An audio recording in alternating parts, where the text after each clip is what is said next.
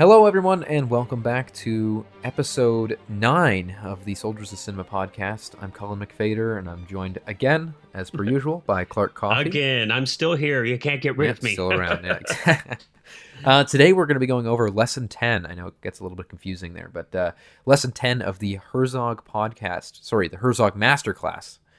We are the Herzog podcast.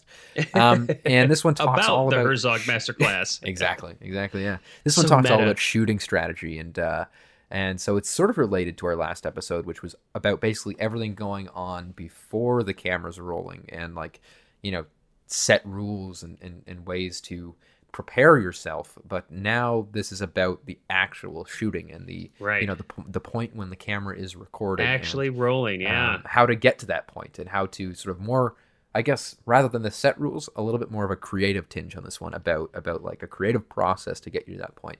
And so right off the bat, Herzog says, "Come unprepared."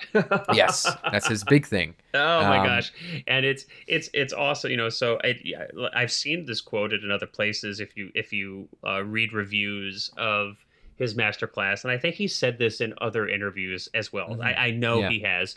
It's one of his more famous kind of, I don't know, controversial, but he definitely draws a line in the sand here, and he's like, storyboards are the instruments of cowards. Yes. And if you want to do your voice here, you can, Colin. But what a great line. Instrument of cowards. Yeah. No, I mean, and it's an interesting, because I think, again, it's one of those things it's like a soundbite. And so he does admit later that they are often needed for things like sound, special effects and things like that. But I do you storyboard, Clark? Do you? I'll tell you. So I have never storyboarded, but I have also never shot a scenes that had complicated special effects or really complicated choreographed action. Mm-hmm. But what I have done is this. So for other shoots, what I have done in preparation is I've made shot lists for myself. So not storyboarded, but I have written them out.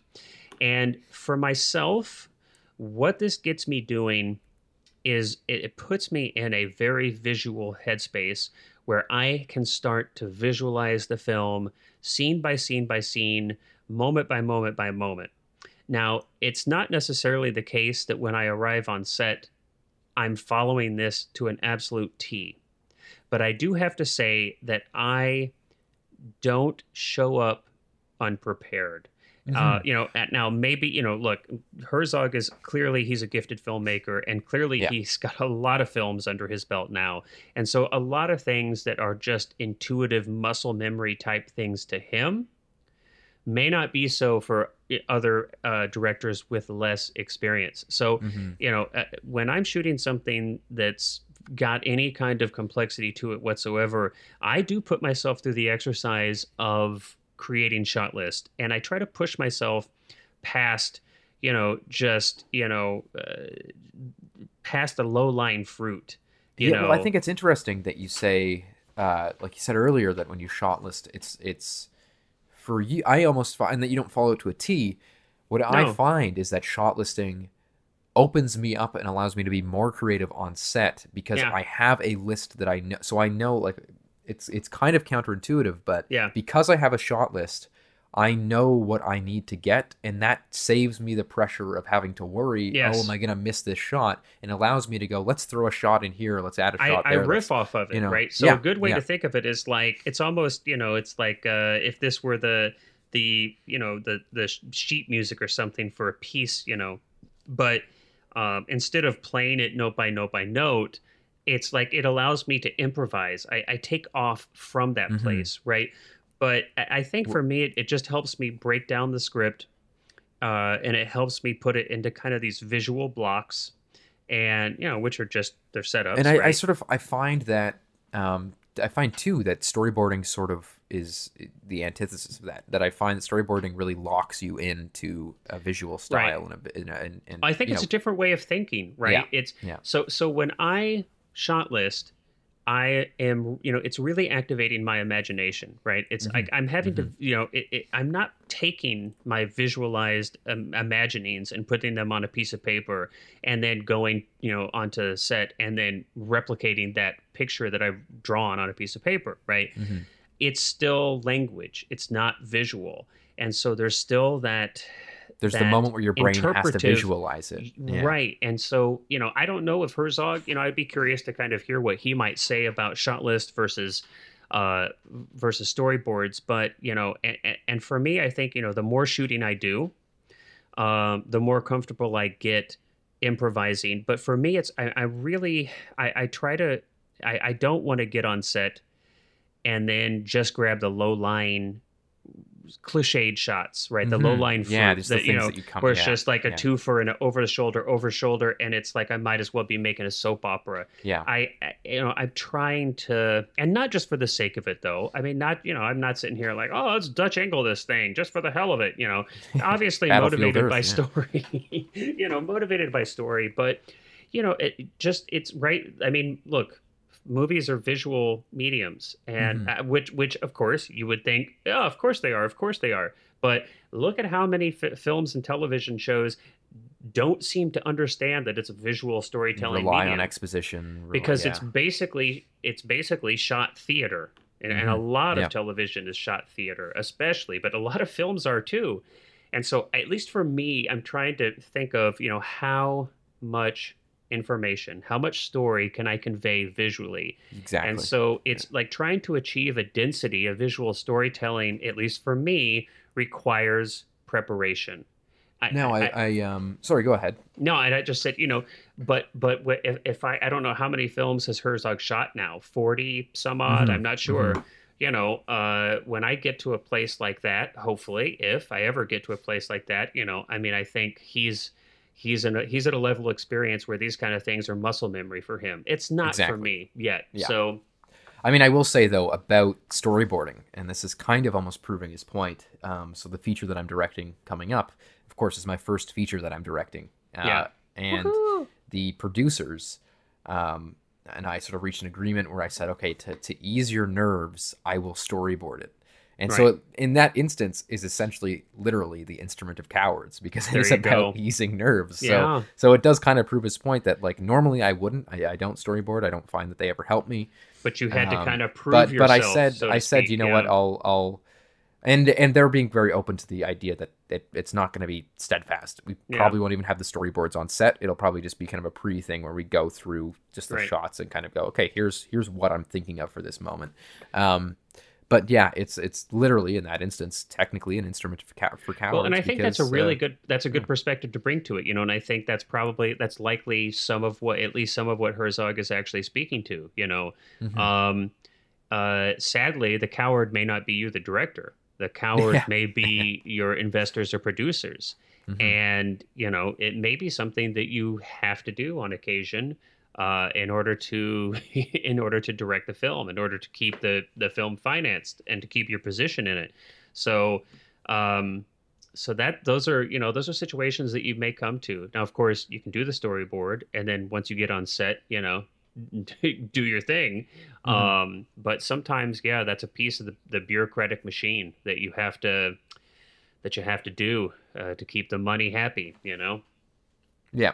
No, exactly. And I think that's in essence exactly the point, is that I think that it is a lot of, and of course this episode isn't necessarily about that negotiation. That was a few episodes ago, but just to reiterate the points from that, so much of it is about the give and take.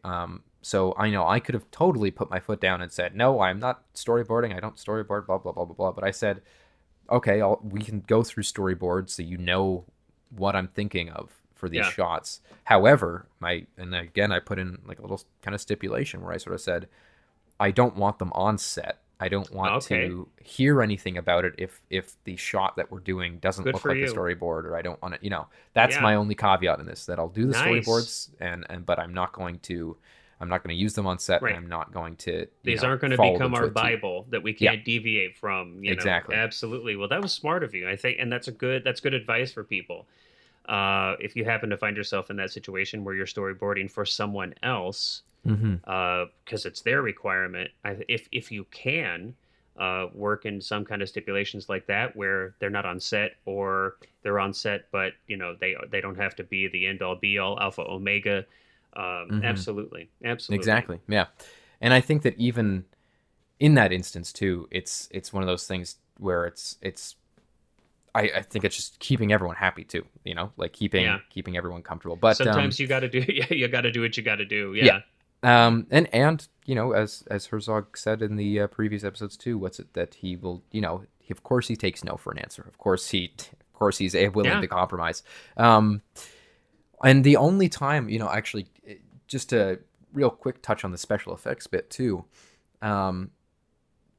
It was interesting that I understand in CG heavy movies with big effects sequences why you would use that, but the limited experience I have in special effects, I've almost found more interesting to not storyboard them and just, again, to shot list or kind of give an idea, because then I can have fun kind of working on those effects afterwards. There was one effect, again, very incredibly simple, where I had to get words. I had to basically have figured a way for somebody to have a conversation with a piece of paper, that they would write down a message on the paper and then words would appear on the page. Right. And I wanted to do it in camera. I wanted to get it so that it would, it would fit in. So basically I had made up like 50 different copies of this piece of paper with trying to make the handwriting identical, and then I would just in one shot have the one piece of paper without that note and then swap out the piece of paper. But it was one of those things that I figured out on set. I didn't or during tests. Now wait, you did this effect in camera? I did it in camera, and was then it like a stop motion type? I'm trying to what I did was I painted out so I had the one so let's say that like the line that the character writes is like hello, and then the line that appears is good day.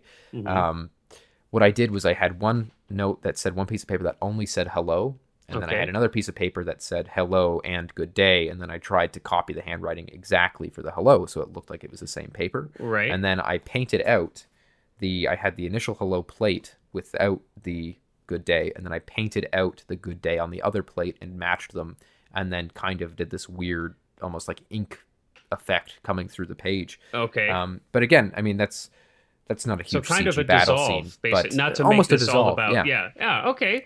But it was but it's it was one of those things again that I came up with on testing, because I was like I don't know what this is going to look like, and I think that maybe that's something that could be applied to those larger battle scenes and things like that, where you're thinking it's interesting. I mean, I have zero. I mean, I have flat out zero experience working in extremely heavy special effects laden films, and I always use Marvel movies as an example because they seem to be the epitome of these type of films. But even other films can have an extensive amount of special effects. I think we might have talked about Fincher, and he doesn't make action movies in that way in the vein of Marvel at all, but his films have quite a bit of special effects work, a lot of CGI as well.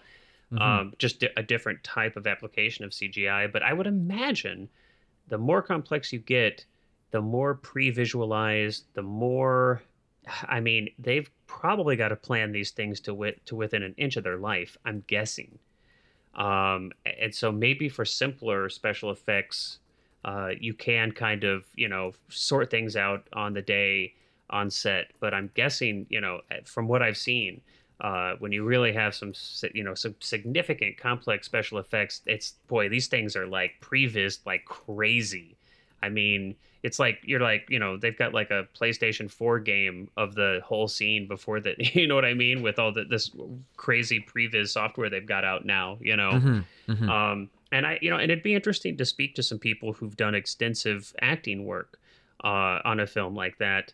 I'm imagining that is one of the larger challenges, working in an entire green screen, environment with little to nothing to react to. It's tough. So props to people like Robert Downey and, a lot of these actors who give pretty darn good performances, and in a green suit in a green room talking to a tennis ball. It's pretty impressive. I mean, there is that to get too digressed here. There's the famous shot of George Lucas working on the Star Wars prequels where he's like highlighting what is real in the storyboard and what's going to be CG. And I feel like those are great examples of, and people have talked about those films to death, but that's great examples of performances that just had to have suffered horrifically because there was nothing to react to. There was nothing real on set. But not to get too far away here from Herzog's masterclass, But well, that's cool though, and I think with smaller, right? And I think it has to do a lot with whatever as a director, your experience level with these kind of things are going to dictate to what extent you can hold back and not do too much planning versus figuring things out on set. I mean, I don't think I'd recommend if you have no idea how you're going to get an effect shot or you've got a complicated choreographed scene. I don't know, I don't know about showing up and not having any ideas about how to do that. Especially if you're beginning. If you're beginning. Yeah. But I have a hunch, though. I have a hunch that, when Herzog says, he doesn't storyboard and he's kind of coming unprepared, my hunch is that he's actually quite prepared. Yeah. It's just that he hasn't premeditated every single action. And he's open to flexibility. I would never want to put words in his mouth. This is just my interpretation. But I think unprepared and not premeditated to the nth are not the same thing. I imagine he's actually very prepared when he walks on set. I agree. Yeah. So once he's there, Herzog talks about working himself into a state of intense vision during the shooting himself. And this is really compelling to me. He, at many different areas in the filmmaking process, Herzog talks about the importance of urgency and the importance of like working yourself into an intensity. And I think this is super interesting. And again, this is just my interpretation. Obviously, I'd never put words in his mouth but my reading of that, what that is to me, I feel like he's clearly somebody who works in an extremely intuitive level.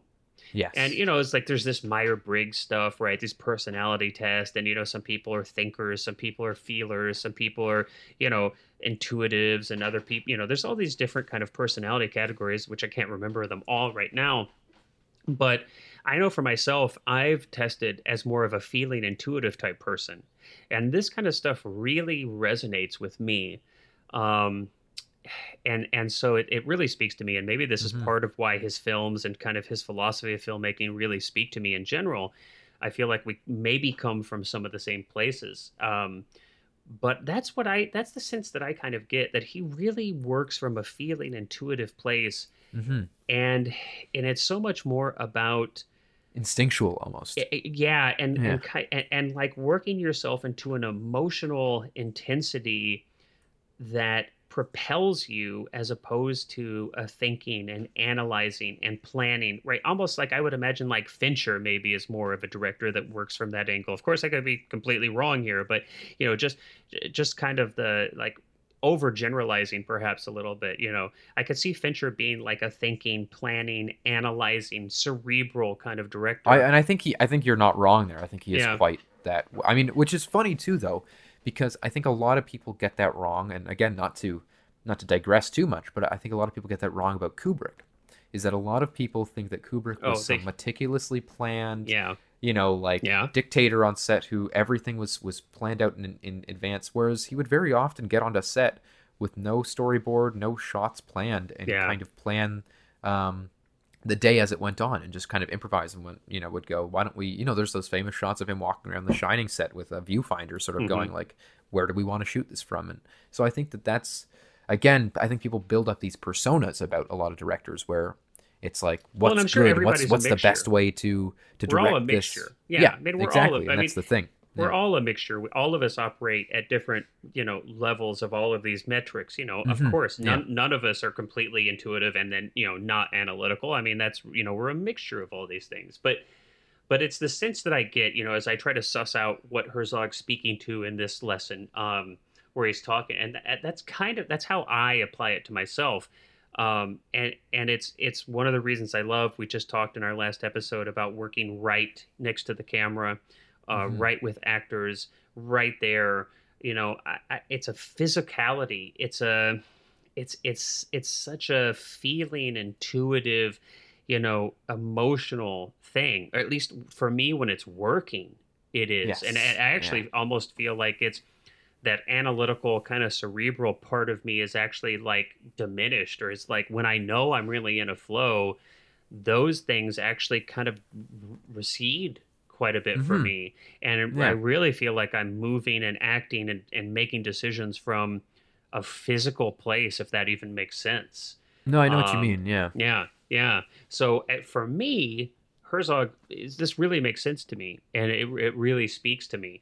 Now, of course, how you do this, everybody's got to kind of find your own way. I mean, this is an integral part of everybody's creative process that some people are challenged with kind of refining over a long period of time. Some people seem to intuit their creative process out very quickly and early in life. Mm-hmm. I've had to work pretty hard to refine and find mine. I don't know what your experience has been about yours, um, but everybody's got to find their own ways Yeah. to work themselves into this kind of emotional intensity. But I love, I just like, it would be so amazing. So obviously, you and I, we're fans of Herzog. This is clear. If you're listening, you're probably also a fan of Herzog. Otherwise, okay, that's cool that you're Well, listening. they But might be a fan of us. maybe they're well. Uh, that's an awful sweet thought. But I would so love to be on set on a film with Herzog. I Mm-hmm. love how he talks about how this, kind of, coming without this premeditated, fully thought out plan keeps your crew and your cast on edge. It keeps them sharp, and I would love to experience it. I would Yeah. love to experience it. I think, there is definitely an interesting aspect to think about this, right? If you don't storyboard, if you don't have everything fully premeditated and planned out to the end, I would imagine that really does, right? I mean, obviously within reason. I mean, your actors have to know what scenes you're going to be shooting Yeah. that You gotta have day, like right? I mean, it that amount can't of just planning. come Yeah. out of the blue, but to really be physically there with your DP, with your, with your actors, blocking scenes out, or setting up shots and kind of working things in the moment. I think that really does help keep people present. Which again is where I think again, and I think not to assume anything, but I think that Herzog would agree, which is that I prepare so that I don't have to worry about that, if that makes Yes, sense, right? yeah, Like it absolutely does. I prepare to, and kind of again, like we were talking about at the beginning of the episode, like I prepare my shot list so that I can go off of it, Yeah, so that I don't have to follow it. yeah, And I think that that makes things so much more easier and so much less stressful. Of yeah. if you're stressed and if you're thinking about like, oh, do I have Oh, it this need throttles and your that? creativity. Yeah. Stress, I feel like anxiety is the Hmm. creativity killer Yeah. for me, at least. I mean, there's an edge that's good to have, and that's Hmm.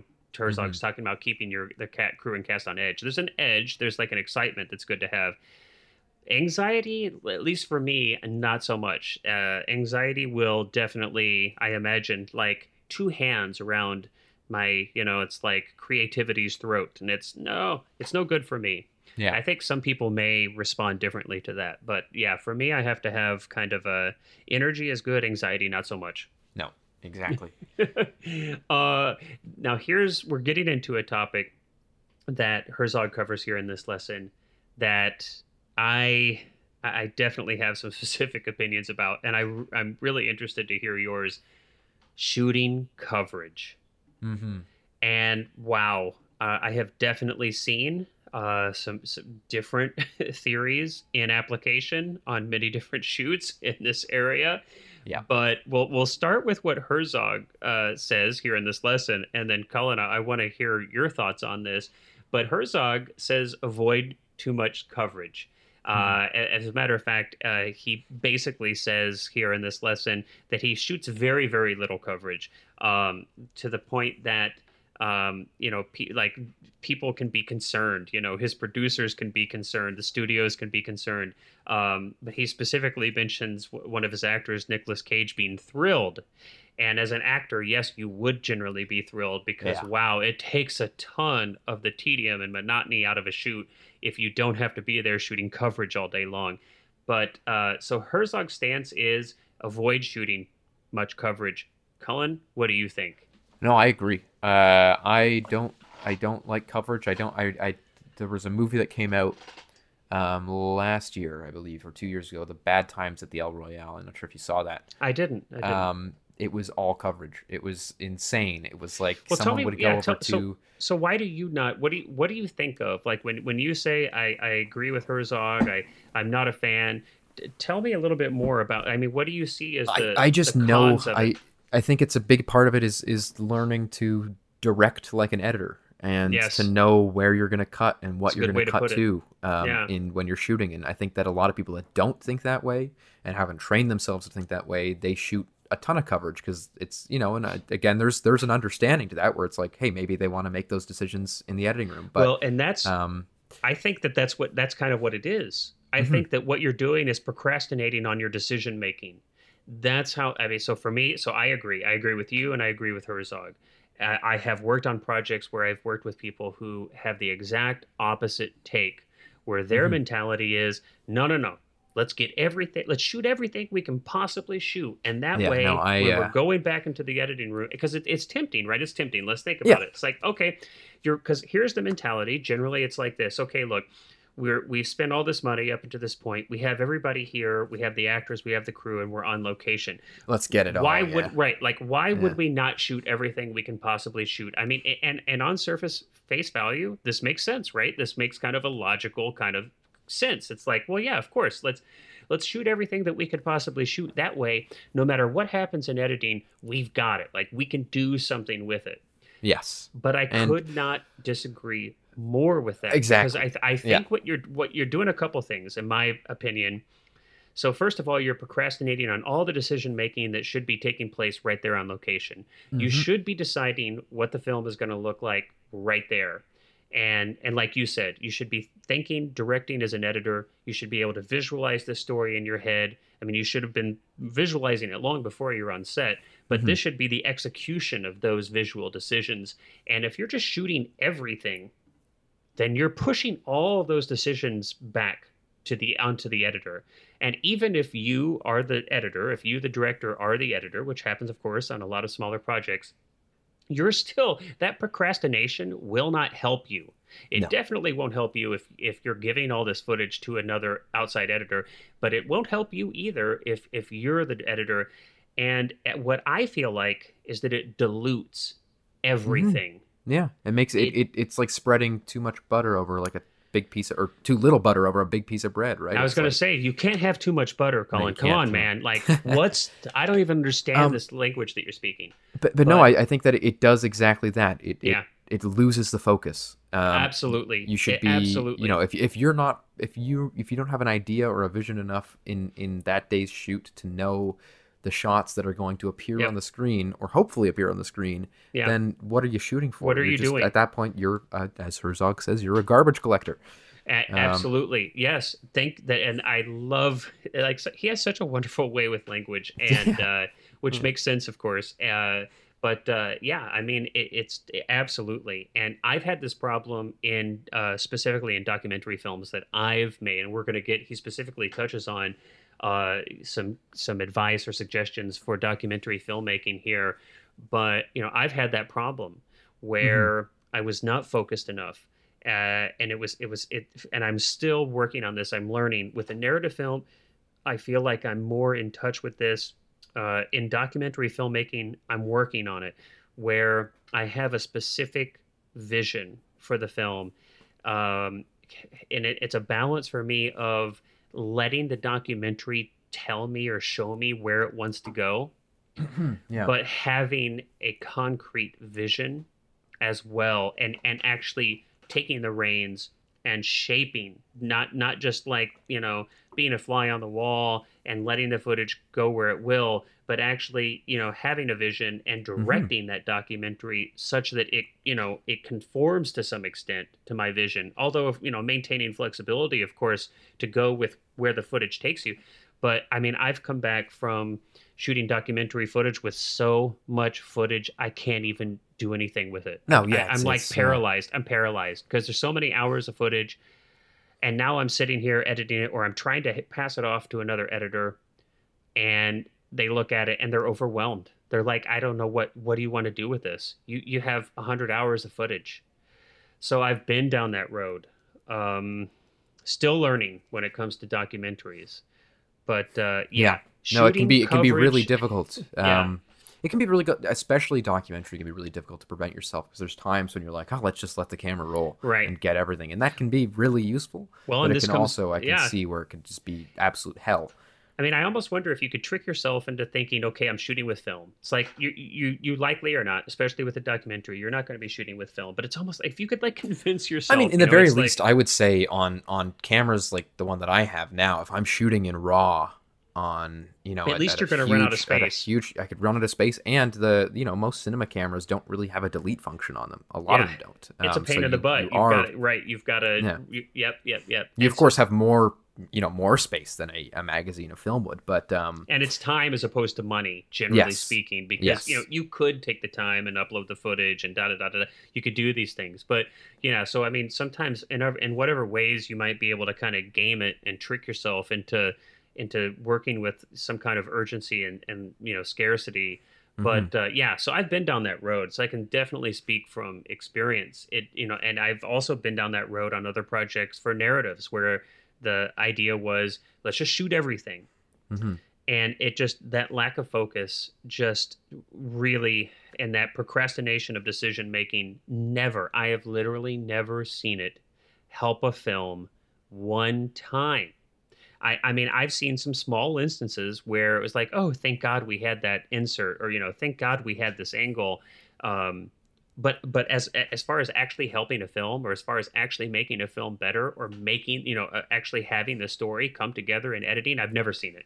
And you know what I think the issue is? I think that there's a huge misunderstanding of, say, like a movie, for example, like Apocalypse Now, Yeah. where the first work print cut was like 5.5 hours. And sure, that works for that movie, and maybe that's how Coppola likes to do that. But I think people see that and go, oh, that means that my first cut should be super long, and it should be and it's one of those things that happens so often with film, is that people assume that just because it's the way that somebody who's famous works, that they have to work like that, and that's how they're going to make their movies well. But no, if anything, a lot of the times my initial cut will be the shortest possible version I can do of it, so that I can then extend things and leave that's spaces rare to breathe. That's I mean, it's not always like that, but it's there have been times when it Sometimes. has been like that, where it's like I've been like, you know what, that's too quick. I need to give that a moment to, especially with composers, is that I very much work with the composer in the editing process, so that if my composer Eva can say, hey, can you add 2 seconds onto there, because I think that would be a really nice sting for a moment there for the music. Mm-hmm. And so I'll actually work with my editor to compose to music. Of course, that is if there is music in the moment. But but yeah, I mean, I think that people, like you said, and like as you said earlier, how we're all kind of a mix between these things. That people, I think, my biggest piece of advice to especially when I'm teaching classes, is don't look at what somebody famous or successful did and just try and replicate that, because the likelihood is that they're doing that because it works for them, and it probably won't work for you. Just come up with a way to do it for yourself that then feels comfortable and efficient for you. Yeah. As opposed to just going, well, Coppola did a huge cut for his first one, so that's how all of my first cuts will be. And also, you don't have the context of anything. That may actually be something. I'm just making stuff up here, but it's like Coppola's success may be in spite of that, right? That may be a challenge for him that he's having to work through. Mm-hmm. That you actually could be copying a maladaptive or challenging aspect of his creative process that he hasn't refined in himself. Without context, it's ridiculous. It's ridiculous to copy some piece of somebody else's creative process and try to incorporate that yourself. Context is key, and you've got to find and even with all of this, I mean, hopefully people, if you watch this masterclass, Herzog has done this, and he's given so many interviews about filmmaking, and there's so much content out there. But really, I mean, the idea is not to copy mindlessly any of these aspects of filmmaking or creative process. And that's why we kind of like to say that this is, we just use this class and his films and his works as a jumping off point to kind of discuss our own creative process and to help us find our own. So it's never like, oh, Herzog said, don't do this, then okay, I'm never going to do it. Or Herzog said, and I think that's a huge issue with a lot of film education these days, especially online.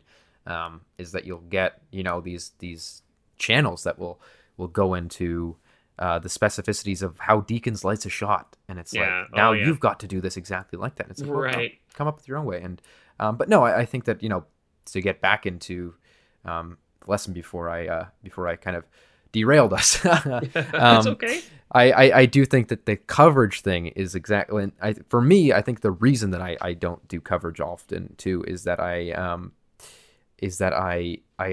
enjoy shooting things in long, sort of uninterrupted takes, which can on occasion be more. Talks about, as a way to potentially save some time. And I don't even do that really as a time saver. To me, it's just, and again, we discussed this a little bit in the Working with Actors episode, but it's something that I find I'll get better performances out of actors if I can just allow them to do their thing, and then allow the camera to do its thing. I agree. In a take. Yeah.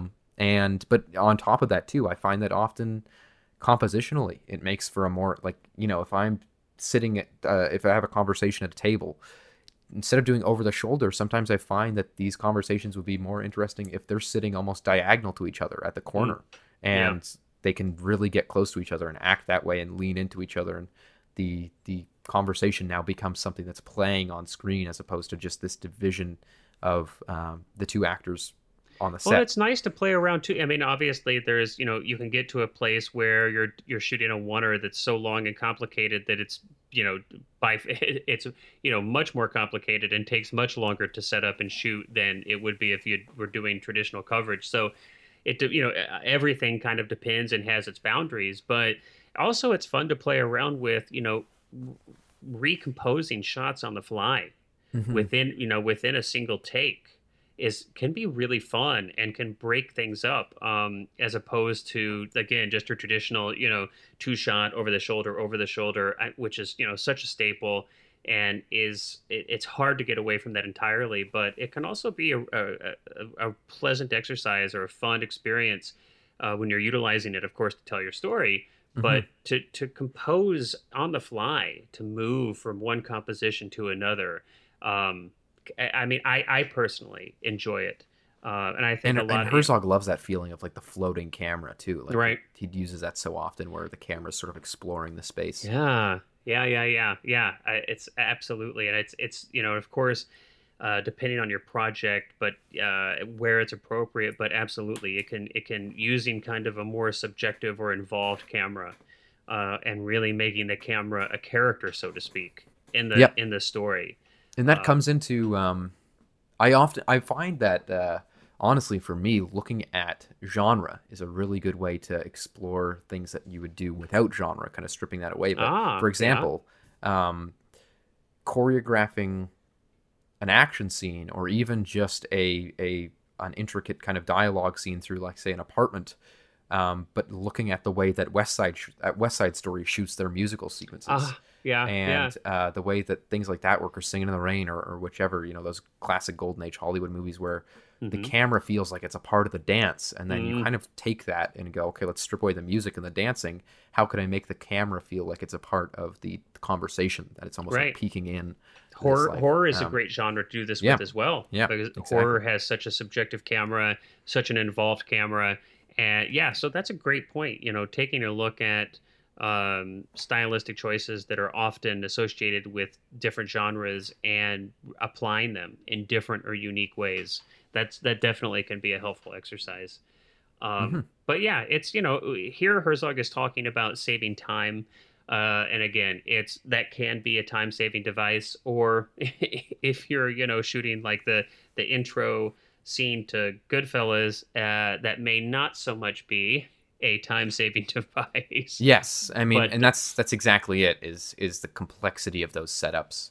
So depends on how much you're gonna, how much time you're gonna spend on it. If you're doing a oneer for the sake of doing a oneer because it's the impressiveness. Well, that's the oneer. Then you should stay away from that, regardless. Yeah. Whereas I think that. And Spielberg actually is really interesting oneers, because Spielberg, unlike that opening of Goodfellas, the Copacabana, and unlike a lot of other directors who use oneers, Spielberg's oneers are actually very interesting because he almost hides them, very much like Kurosawa. Does. There's a great YouTube video. Yes, it's Every Frame of Painting. There you go. Yeah. Every frame of which, and just let's like categorically just say recommend that if you haven't seen Every Frame of Painting, Fantastic channel. the YouTube, yeah, it's a YouTube channel, a series of videos, extremely well done. I think sadly the author of those videos has stopped making them. He said that he basically he always had an idea that it was going to run its course Yeah. of like the amount of episodes he did. So luckily, it wasn't like a sad end. It was very much a No, it planned was end. yeah. But no, it's Highly a recommend. great example of where I think again Spielberg is one of those people that again uses it both for efficiency of time on set, but efficiency of storytelling. That Yeah. it's like rather than again coming up with this intricate sequence with the 1,000 moving pieces, the opening of Touch of Evil or something. Spielberg's using oneers because it's, you know, why cut when I could just have this person Yeah. walk over there and have the camera follow them. Yeah. And then, you know, and Kurosawa is a great example of that too, where it's like you almost have with the oneers a great way to hide them is, you know, have every shot have a beginning, a middle, and an end. So you start Yeah. on a close up, and then instead of cutting to a medium, just pull back the camera, Recompose. Yeah. and then you're in a medium. And then I think and that's another thing again that is super related to those 50s musicals. That you look at musicals from the golden age of Hollywood, 50s and 60s, and you look at ones compared to today, where it's almost like a cut on every beat, and there's constant cuts, and I think that it's incredible that you look back then and you feel so much more involved and immersed in the story, even though the editing is so much more tame and calm, and is really if anything, you know, restrained, and which I think it works for those movies. Yeah, it doesn't have to be flamboyant. Yeah, no, exactly. Wonders don't have to be flamboyant. I think that's a great point, and you've mentioned some great examples. And I would recommend to other people out there, other directors, to take a look at those examples. Mm-hmm. And those are definitely, I think, setups that could save quite a bit of time. You're shooting a lot less coverage, and I think that they can contribute significantly to better storytelling. I will say, though, if you're young or if you're starting out, go crazy. That sounds kind of funny, but when I was, you know, in early high school, I used to do crazy camera movements as much as I could, and do tons of editing. I remember when I was graduating high school and I was applying to film schools and stuff just for, you know, I wasn't sure if I wanted to go yet and just wanted the options. Like I did this crazy samurai sword fight where there was like this flashback awesome. Sequence, and there was these crazy lights and fog, and the editing was insane, and there was the movement, there was push-ins that were so quick and all this stuff. Right. Go crazy. Like, feel free to do that. And because now I feel that like I've looked at that and gone, oh, I'll pull back these things. Like I'll kind of harness that energy, but not make it so outwardly flamboyant, like you said. You've got to push far to kind of realize, yeah, absolutely. There's no harm in really getting wild and crazy, and exploring the boundaries of techniques. Absolutely. I think that's a great even point. You look at the starting careers of a lot of famous directors. You look at PTA, as we mentioned earlier. Yes, great example. His Hard Eight and Boogie Nights. They're especially really Boogie Nights and Magnolia. You got those oneers, and you've got the long steady cam shots, the very Jonathan Demme kind of style. A lot of movement.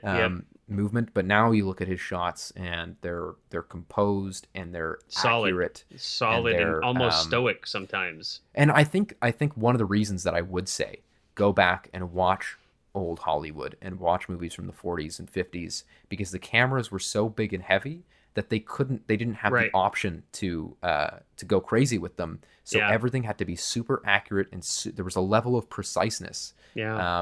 That even the focus puller didn't have a monitor. They had to know the distance. Yeah. So there was this level of being completely precise.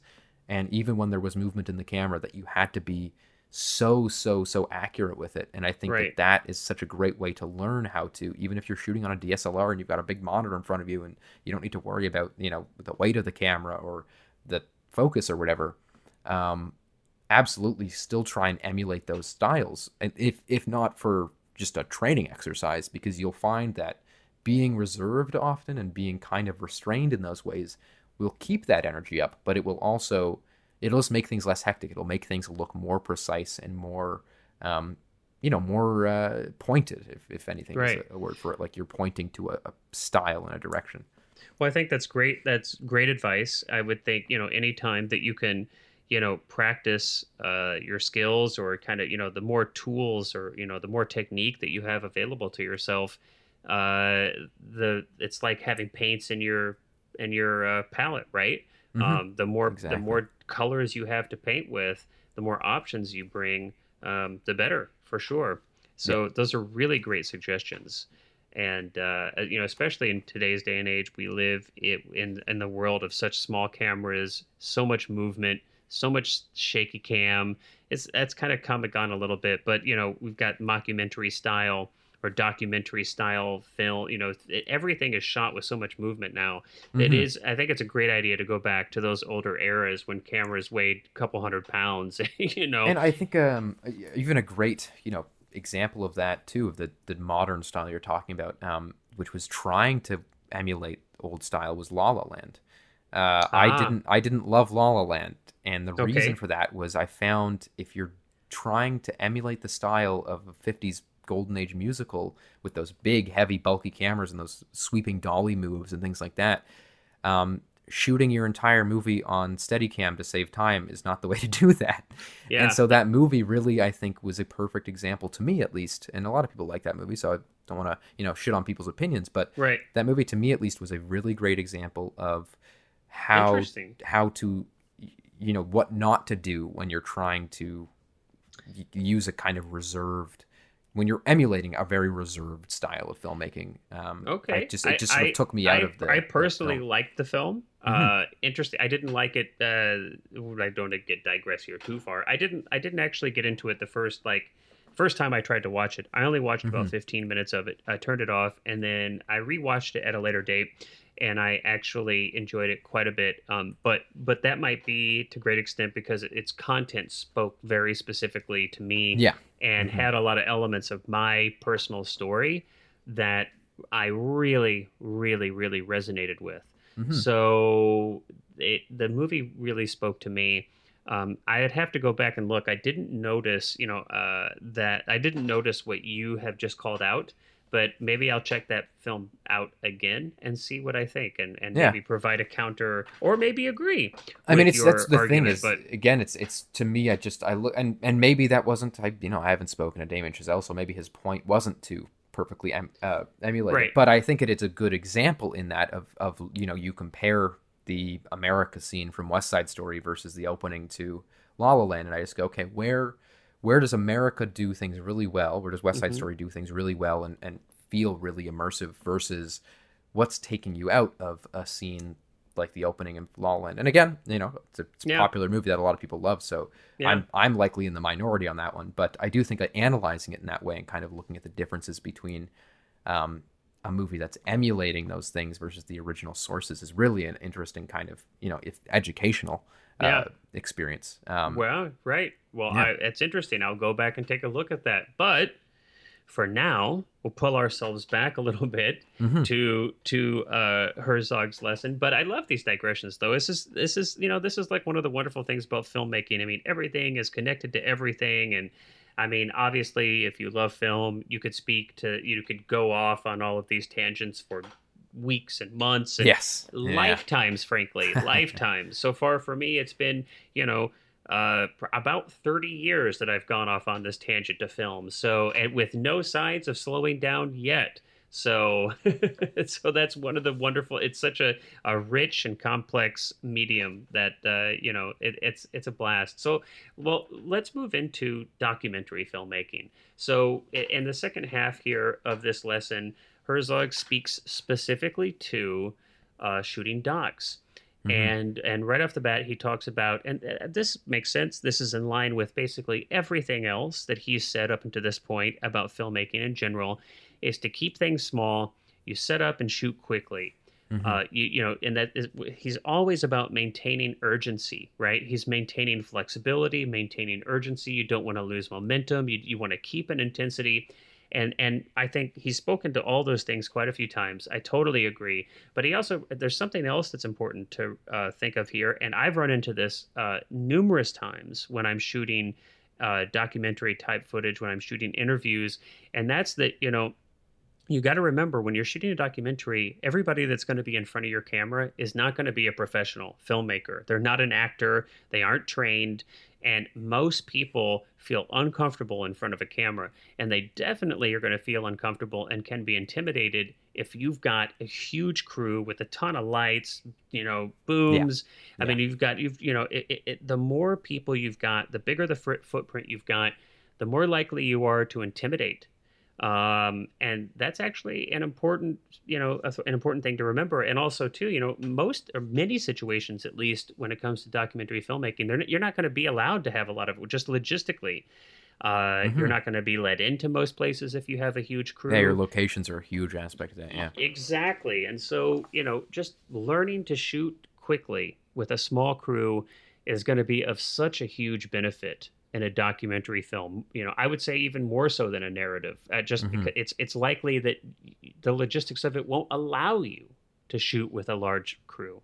Hmm. Yeah. So, yeah.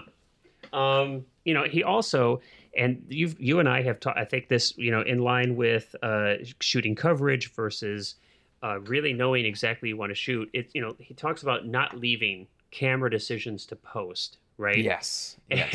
And I know you've got some thoughts on this, but hers looks like, look, just because you're shooting in 4K, 6K, 8K, 12K, whatever it might be, don't leave your framing to post. Yeah. Don't just shoot with the idea that, like, I can I can just compose this any way I want in post. I can crop in.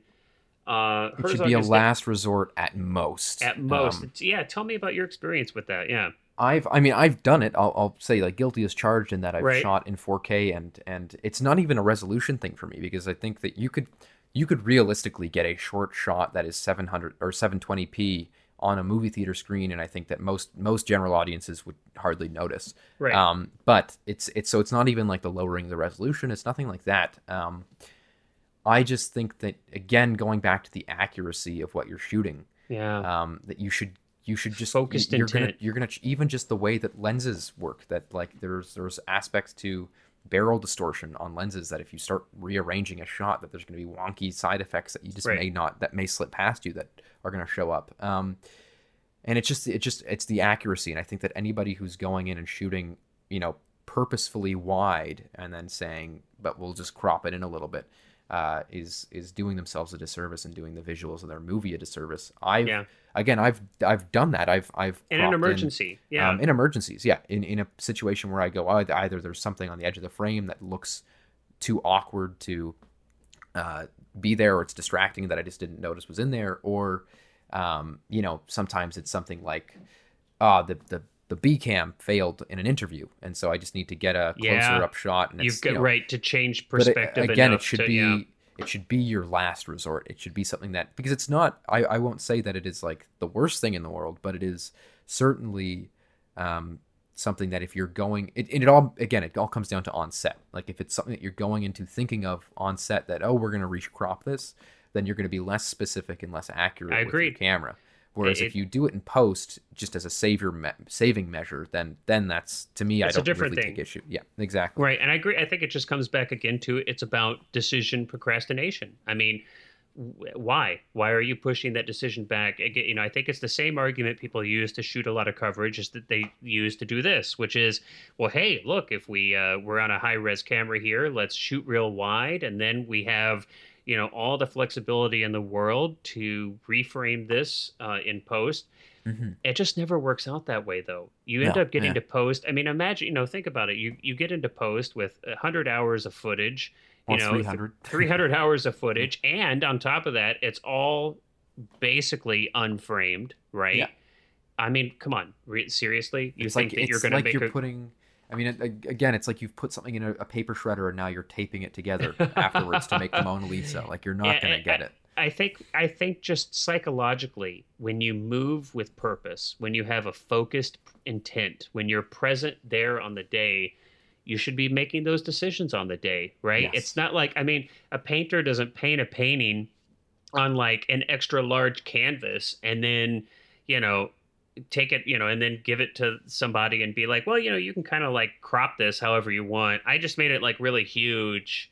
it's extra big, and then you can just cut this canvas so that it's like, come on, that you should be working with and that's where I guess vision, right? It's like you should have the vision, you should be executing that vision.